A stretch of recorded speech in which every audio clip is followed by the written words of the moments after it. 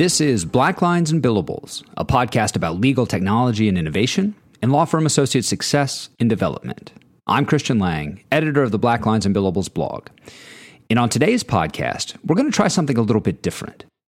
I was recently at ALM's Legal Week here in New York, formerly known as Legal Tech, which is one of the largest legal tech-related conferences in the world. So, if you haven't been to one of these big conferences, they're an absolute blast if you're a legal tech nerd. Basically, you get a huge number of the brightest minds and the biggest innovators in the industry all crammed into one place.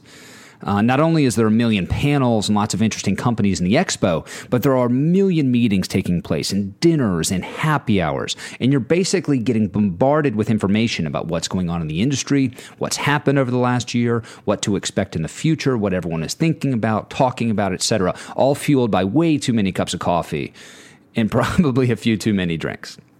It was only my second Legal Week. In fact, we launched our legal tech and innovation coverage on the blog in connection with the event last year.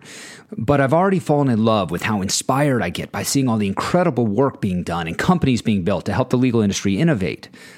And I find it incredibly thought-provoking and also clarifying for my own thinking to engage with so many leaders in the field over such a short period of time. And that got me thinking. I wanted to find a way to help share that experience and that feeling with members of the Black Lines and Billables community who weren't able to attend the event themselves. Hence, this podcast. Before Legal Week 18, I went out and got an external mic from my iPhone, and I printed out a list of 8 questions about the past, present, and future of the legal tech industry. I stuck those questions in my pocket, and as I walked around Legal Week 18, interacting with all those incredible thinkers and amazing innovators, I asked some of them to weigh in. I handed the list of questions to each person, let them decide which 1 or 2 or 3 of the questions they wanted to answer, pulled out the mic, and recorded their thoughts right there on the spot. It's unfiltered, with the exception of 2 or 3 tweaks, unedited. It's got the conference hustle and bustle in the background, which I hope, instead of being annoying, actually helps transport you there and gives you a little taste of what the Legal Week experience is like. If you enjoy this experiment and find it valuable, let us know. We'll make it happen again at future conferences. So let's get to it. Like I said, we gave our guests the option of answering 8 different questions. Question 1, looking back, what was the most important legal tech trend or development of 2017? Question 2, looking forward, what will be the most important legal tech trend or development of 2018? Question 3, what's something that's overhyped on today's legal tech landscape? Question 4, what's something that's underhyped on today's legal tech landscape? Question 5, who is your favorite legal tech Twitter or other social media follow? Question 6, what's the most significant current obstacle to the wider adoption of legal technology? Question 7, name an institution on the legal tech landscape, be it a firm, a school, a corporation, etc., doing something particularly innovative. And question 8, what has been or what do you expect to be your favorite part of Legal Week 18? One of my favorite parts of this whole exercise was seeing what questions people chose to answer. By volume, I think the runaway favorite was the question on obstacles to legal tech adoption. But we got a bunch of great answers to different questions, including many interesting predictions for the coming year, with question 2, for example. And there was some interesting resonance between different people's answers to the same questions and themes that emerged. But at the same time, there was also some very different takes on similar developments. So I look forward to hearing what you think. In total, we included 18 different voices on this podcast, and you'll hear everyone introduce themselves just before the beginning of each short answer. Without further ado, here are the voices of Legal Week 18, beginning with question 1, looking back, what was the most important legal tech trend or development of 2017? Dan Jansen, CEO of Next Law Ventures. I think in a way it wasn't very tech-driven, but it was the emergence and growth of the legal ops groups inside these corporate legal departments, because they're the ones who are pushing for faster, better, cheaper solutions, and therefore that's going to be a lot about tools and a lot about technology. So the emergence of those started on the West Coast. It's growing globally now. They're going to put a lot of pressure to bring more compelling tools into the practice of law inside corporate legal departments. So I'm Catherine Crow, the CEO of Digitory Legal. We do cost management and budgeting for law firms and legal departments.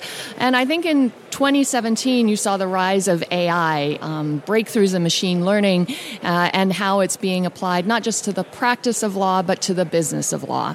And you can see that in the 200 people that attended the AI workshops this year. Casey Flaherty, Procertus, and the same trend it's been for years, which is the insourcing of legal talent.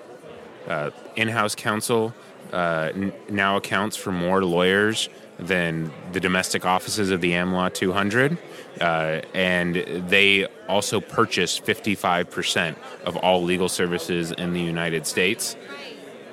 The tech they want is the tech we need to build, and that trend has been going on for years, and really nothing is more important on the legal landscape, at least at the corporate level.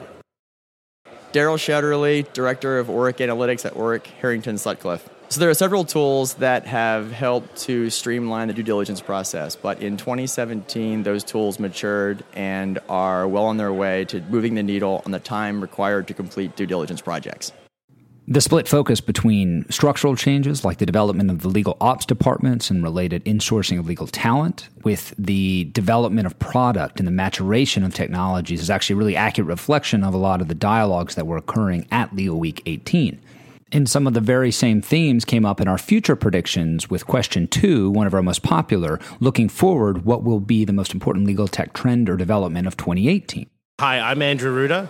I'm the co-founder and CEO over at Ross Intelligence, and we're building AI software that allows lawyers to do more than ever before possible. Looking forward, I think the biggest development is going to be the maturation of a lot of the companies that you saw enter the space in the last few years in the legal tech space. I think, obviously, I would be crazy not to mention artificial intelligence being the largest trend. But I think that's true to say about every industry, law, finance, health, etc. AI is entering and really transforming things, and we're happy to be doing that within the legal industry. And that definitely seemed to be a popular view. I'm Oliver Goodenough. I'm a professor at Vermont Law School and also a vice president and director at Scopus Labs. And the most important trend, I think, is going to be the applications of artificial intelligence. What we're seeing here at the Legal Tech Show is the beginnings of that. But as the applications of AI really begin to mature in the next year, you're going to see more and more application of it to real legal problems and beginning to provide some very interesting solutions outside of the traditional areas of e-discovery and things like that. Others picked up on the same point in a slightly different way. Hi, I'm Nahal Madani. I'm CEO and founder of Alt Legal. We make IP docketing software. And I think this year we're going to start seeing more and more companies entering niche spaces in the legal industry. There's a lot of attorneys that are building out their own solutions to their own problems. And just the sales cycle associated with legal, I think companies are going to start finding more and more focus to solve specific problems in individual practice areas or the like. We also had some great answers go in a very different direction. Hi, I'm Haley Altman. I'm the founder and CEO of Doxly, and I think one of the most important trends in 2018 is a real focus on collaboration. How do attorneys and clients work better together? How do they integrate more so that there's that transparency, that there's this understanding? I think that helps with the fee pressures that you're seeing, the speed that people want. It's that idea that you can collaborate and work together with your clients. So what are those workflow and efficiency tools that enable people to work together better? I'm Dan Linna. I'm a law professor at Michigan State University College of Law, where I'm also the director of Legal R&D, the Center for Legal Services Innovation. I also teach legal tech and innovation classes at the University of Michigan, and I'm affiliated faculty at Codex. Well, I hope the most important development is that we focus on problems and start really engaging with the people who are closest to the problems or are really doing the work. That means engaging with the customers who receive the value, and then the people on the front lines, where they're junior associates, paralegals, technologists, really getting all the right people around the table to help us provide greater value, provide greater quality, get better results for our clients. Alma Asay, Chief Innovation Officer at Integrion. I think the most important trend will be the awakening of law firms and their openness to new technology, whatever that is. So it's easy to point to a particular technology and say that that's going to be the trend next year, but I think the really monumental change is the fact that law firms are finally open to technology, whatever that is, and willing to engage in change management to make these technologies successful. Catherine Crow. I'm the CEO of Digitory Legal. We do cost management and budgeting for law firms and legal departments. And I think the answer to that is blockchain. You can't turn around without hearing blockchain and how it is going to solve some of these cybersecurity problems that are top of mind. And that last answer turned out to be the perfect segue to question 3. What's something that's overhyped on the legal tech landscape? This is Oliver Goodenough. I'm a professor of law at Vermont Law School and also a director at Scopus Labs.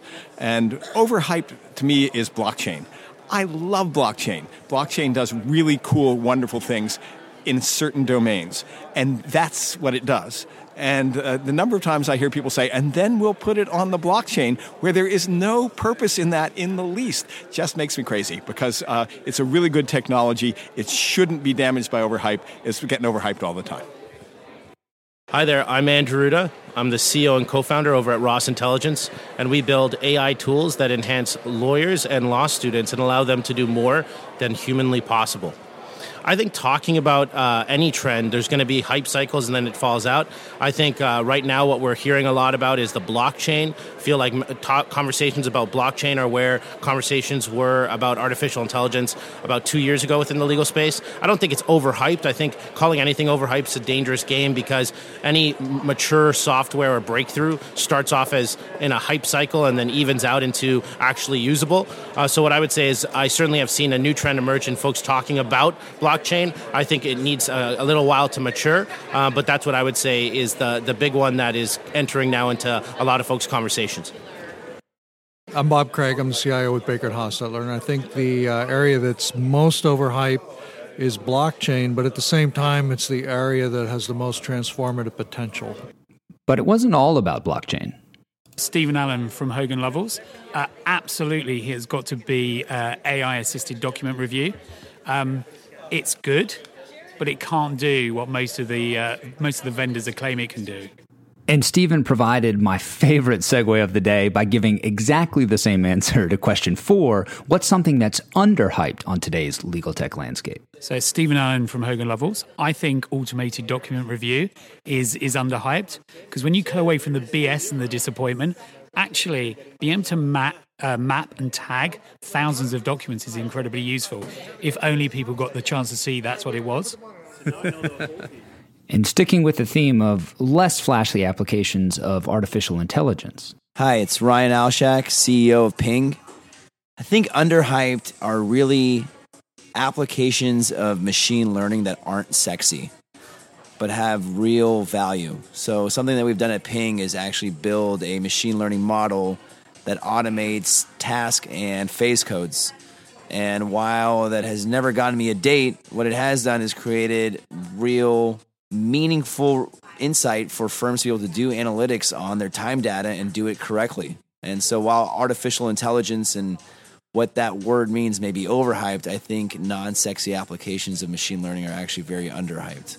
Others had some fantastic takes on what's truly underhyped on the legal tech landscape. Well, this is Bob Ambrogi, and I write a blog called Law Sites, lawsitesblog.com. I write for Above the Law. I also am the newly minted editor and publisher of Lex Blog. I think something that's really underhyped on the legal tech landscape is the evolving duty of technology competence for lawyers. There's been a couple of ethical opinions talking about the duty of lawyers to be competent in technology. And I think a lot of lawyers don't really understand the ramifications of those opinions and of changes in the model rules that govern this. I think the ethics rules are evolving in a way that require lawyers to have a higher degree of competence in simple things like data security, email security, any kind of technology they're using, any kind of technology that may impact their clients, than a lot of lawyers have. And even some lawyers who are, they're not afraid of technology, they use technology, but I think these ethics opinions are requiring a level of sophistication and understanding that a lot of lawyers don't have. So I think it's going to be really interesting to see, as more opinions come down, how this plays out and how it motivates lawyers to become more educated about technology and more informed about technology. So that's my underhype. I think that's just not played out in a big way right now. Daryl Shetterly, Director of Oric Analytics at Oric Harrington Sutcliffe. So process is underrated. There's a lot of talk about technology, and rightfully so. Legal tech is full of technology providers, and many of them are great. But without process, those technology tools are not going to change the future. We need process tech-driven strategies that incorporate those technologies and build discipline around the way they are deployed. Much to my chagrin, because I'm always on the lookout for new good accounts to follow, we only had one taker for question 5. Who is your favorite legal tech Twitter or other social media follow? I'm Nail Madani. I'm CEO and founder of Alt Legal. We make automated IP docketing software. I guess my favorite Twitter handle is probably the Florida State Bar. They have the best use of GIFs. They have the best tweets that are actually hysterical in the legal space. They share relevant news, and I think they just set the right tone. But the one answer was a great one. The Florida State Bar account is definitely worth a follow. As we mentioned at the top of the show, question 6, what's the most significant current obstacle to the wider adoption of legal technology, generated the most answers from our guests. Many of them focused on attributes of the traditional law firm or even of lawyers themselves. This is Emily Foges, CEO of Luminance. The biggest obstacle to the adoption of legal technology, I think, is the structure of the law firm. You've still got that partnership model where everyone has their own P&L. The idea of driving consistency of standards across the firm, driving collaboration, making better use of knowledge across the firm is very difficult in that kind of organization. So I'm Catherine Crow, the CEO of Digitory Legal. We do cost and management and budgeting for law firms and legal departments.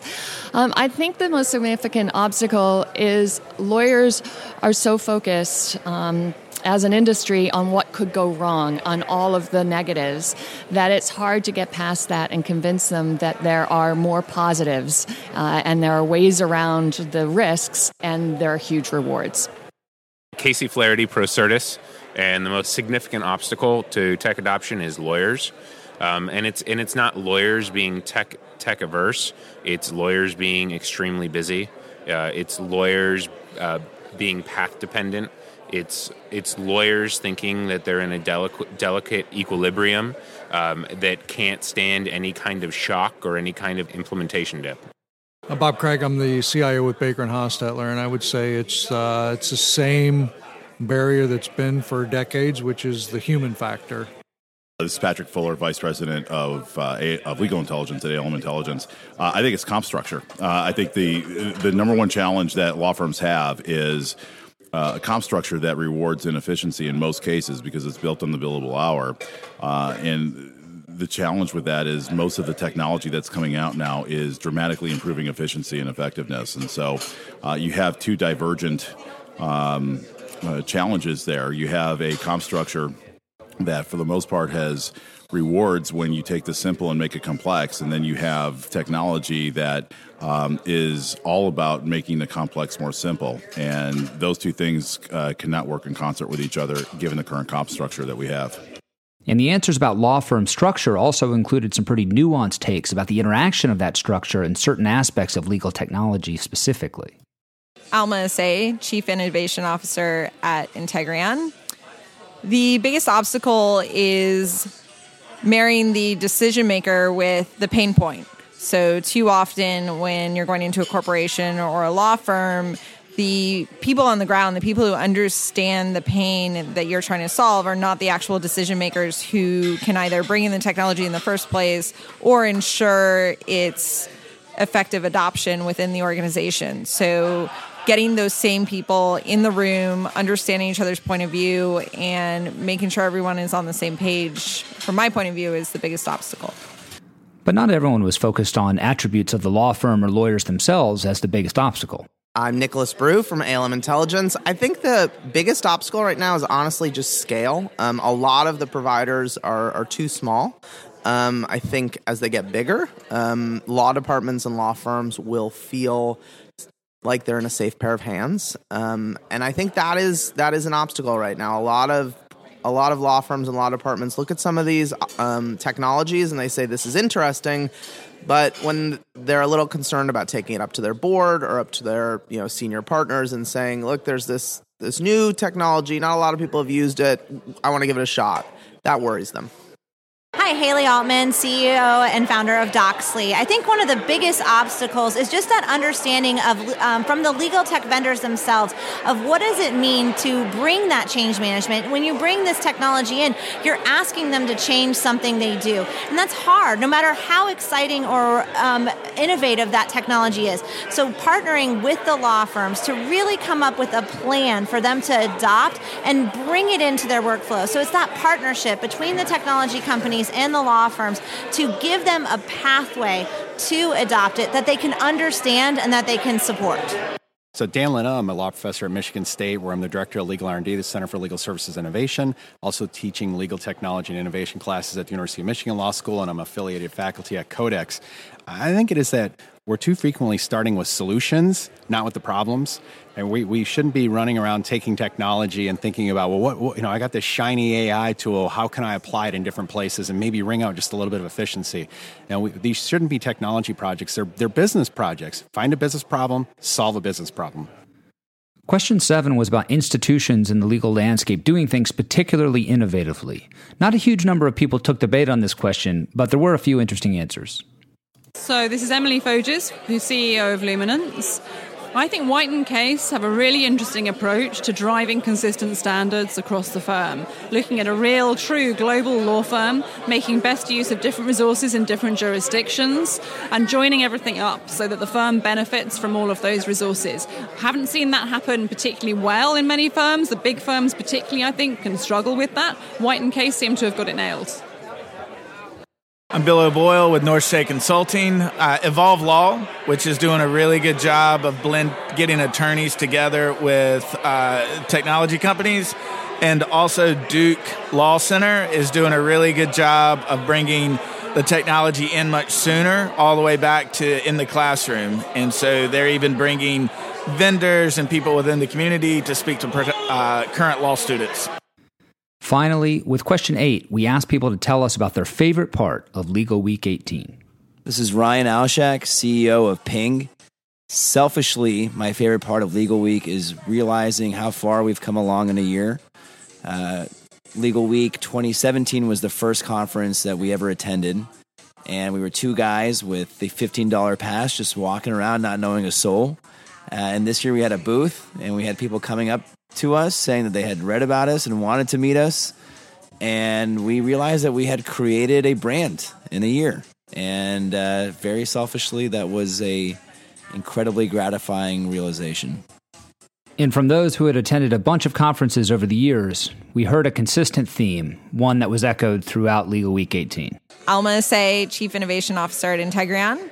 My favorite part of Legal Week has been seeing everyone, getting to spend time with clients, prospective clients, startup founders, people doing other cool things in innovation in the legal community. It's just great when everybody gets in one place and is focused and jazzed up to see one another and talk about all the cool things going on. First of all, my name is Patrick Fuller, the Vice President of Legal Intelligence at ALM Intelligence. Legal is a lot different. This is very much, as we refer to it, the Hotel California of careers, because once you are in legal, you very rarely ever check out and leave. And so for a lot of people, this community is a second family to them. And so when you get together at conferences, whether it's Legal Week or whether it's Super Conference or any of the other conferences that we go to on a regular basis, you're seeing people that you have been in a business with. You've changed companies, you've worked with them on and off for 20, 25 years. They are as much a part of the fabric of who you are and your circle of friends as any of your neighbors are, or lifelong friends from college or high school. And that to me is one of the great parts, is you have really, really smart, passionate, committed people that have been in this industry that continue to come to these conferences year in and year out. And the conversations and the inspiration from this week is always just phenomenal.